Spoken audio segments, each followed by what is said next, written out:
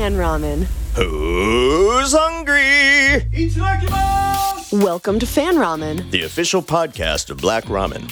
We're a band who writes epic music for film and games. And we're here to read your fan fiction. I'm Lindy. Konnichiwa. I'm Ralph. Wasabi.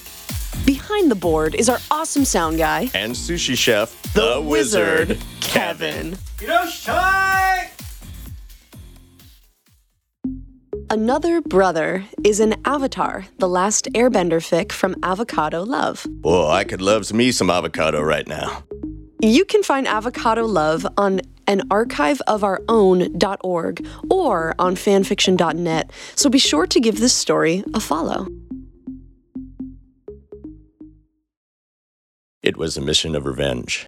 There weren't supposed to be any survivors, but Chief Hakoda could not bring himself to kill the Fire Nation boy. Against his better judgment, he brought him home. Azuko joins the Water Tribe story.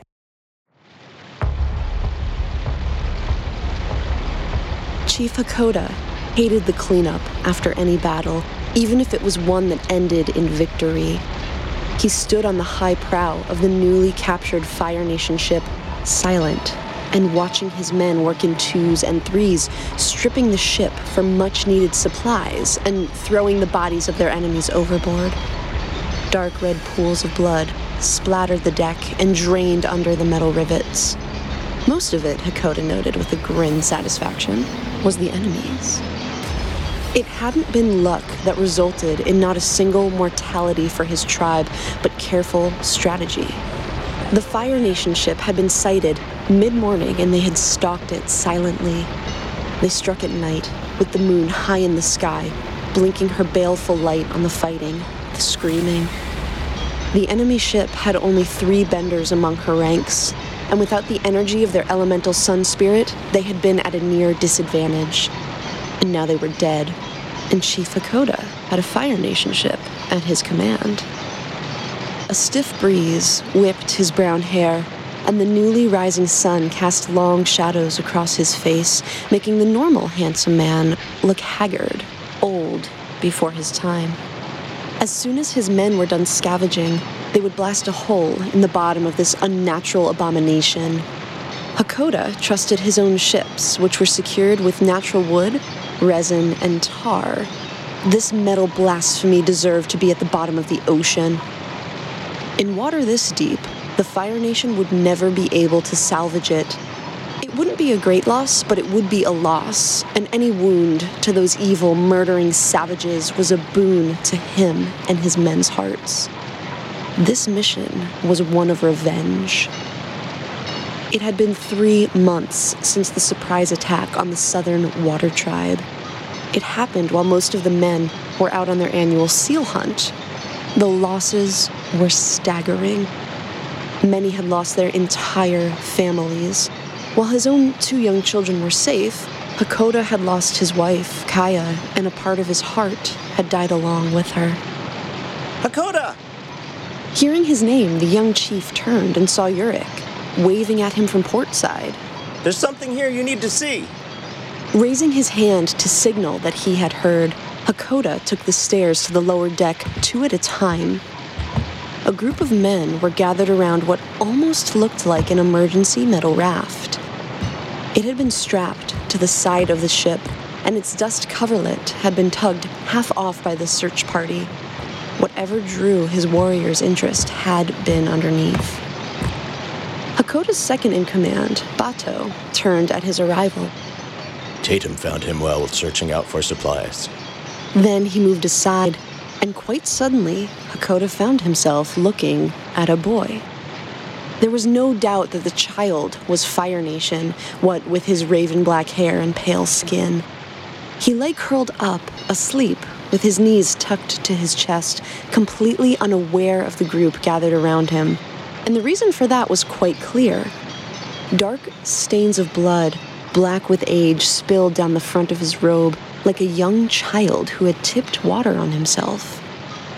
It looked like someone had slashed his neck from ear to collar. There was more.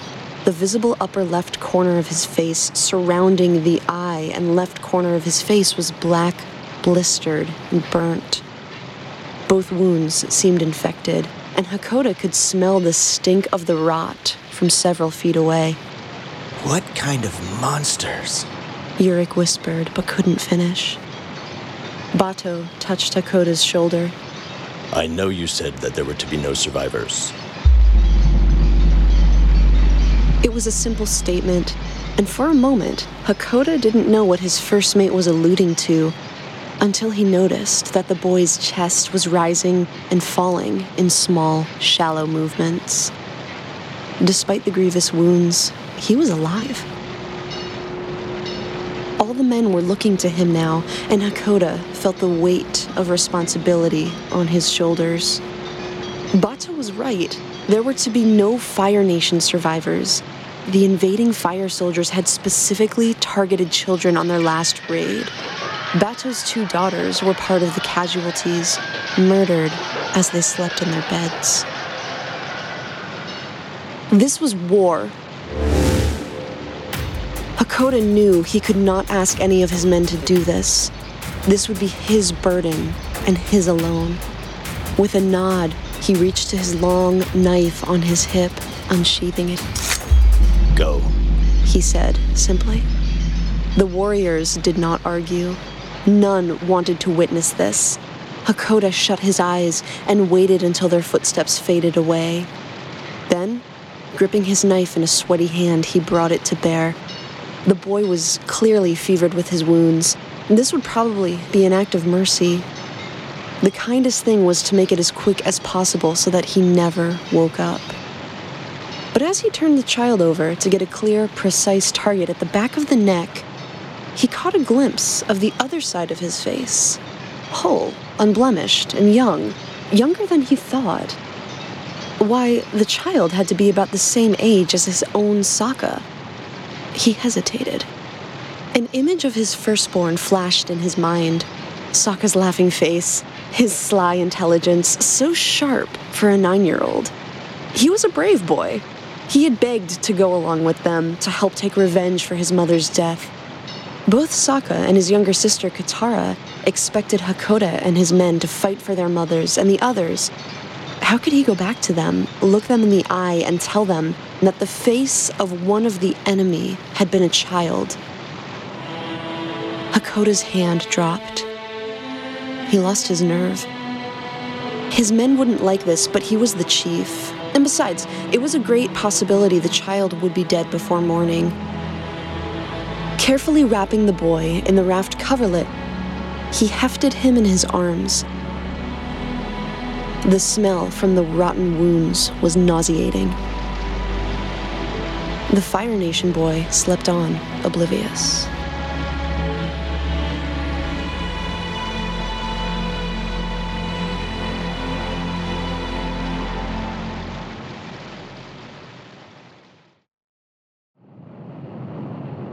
Later that evening, Hakoda chose to take dinner alone in his private cabin, rather than fest victory with his men. He wanted to be with his own thoughts and plan what to do next. Counting this last victory, he and his men had taken out 4 Fire Nation battleships. There were dozens more out there, sailing what should have been the southern water tribes.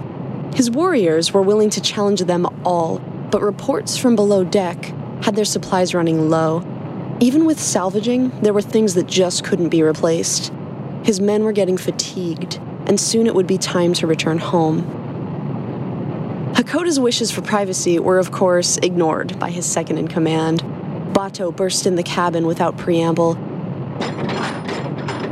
stinking of bad Fire Nation wine. Hakoda glanced up from his navigation maps and gestured for him to shut the door. Bato was the only one who could get away with interrupting him like this, but he didn't want the other men to see it. Healer Kuthruk's finally finished on the boy, said Bato in his normally direct way, as he came around to the other side of the desk. He'll have to use most of our bandaging and probably all of our rose thorn packing to stay the infection. He says, though, that he might survive, but he'll probably lose that eye. Hakoda grunted acknowledgement and went back to his maps. He knew Bato almost better than he knew himself. The man had another point to make, and Hakoda would be quiet and let him make it. He wasn't in the mood for games. Sure enough, after a brief pause, Bato spoke again. The men are relieved we don't have a child's blood on our hands, but what if he survives, Hakoda? You know what he will become. No one will tolerate a Fire Nation man. Hakoda cut him off with a wave of his hand. I doubt that boy is even 11 years old. He's hardly a man. He will be someday. What do you plan to do? Take him ice dodging when he's older? The chief looked up and saw the steel passion in his friend's blue eyes. If he survives, he replied. The boy will be taken on our next voyage and dropped off at the nearest Earth Kingdom port. Some of the southern islands are still neutral in the war. He had no intention of letting the seed of an enemy take root in his tribe. Bato nodded, satisfied, and finally bent his attention on the navigational map. Back home, then? Hakoda marked his stylus against the paper, drawing out their route. Not right away. I want to patrol the area for at least a week before we pull into port. No use going back only to be attacked again. I want our waters clear, if all goes well. He made another small notation and then leaned back, overlooking his work with satisfaction. We should be seeing our shores within the month. I'll pass the word along. It was more of a question than anything else, and Hakoda nodded, rolling up the map and passing it along to his first mate. If you please, and tell me about any changes with the boy.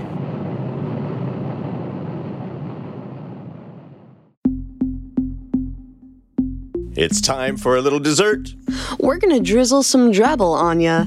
If you don't know what drabble is, it's mochi-sized stories.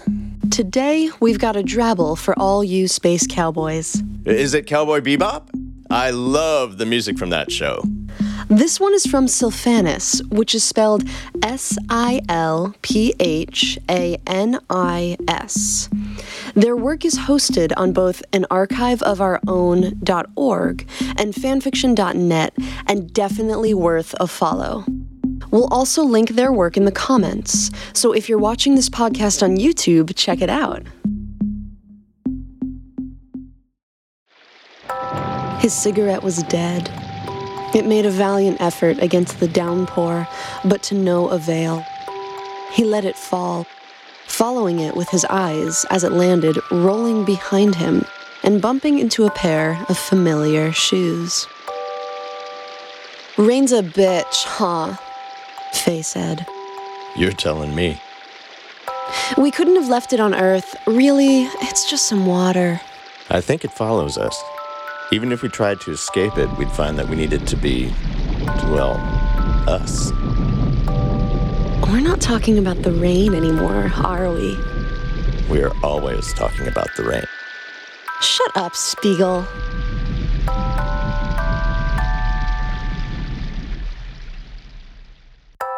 I have a bonus after-dinner mint for you. The song we featured during that drabble was written by none other than our one and only Lindy. Yeah, it's a music box sound right now, but I originally wrote that on guitar. So check out our YouTube channel to watch me play it on guitar. Just look for Fan Ramen Podcast on YouTube. It's an after-dinner mint for the ears. Ah, my hearing is so fresh now. Thanks for tuning in. Thanks for the wonderful fanfiction. Send your submissions and or requests to fanramenpodcast@gmail.com. Don't forget to like, comment, and subscribe. This is Lindy. This is Ralph. And we'll see you the next time you're hungry.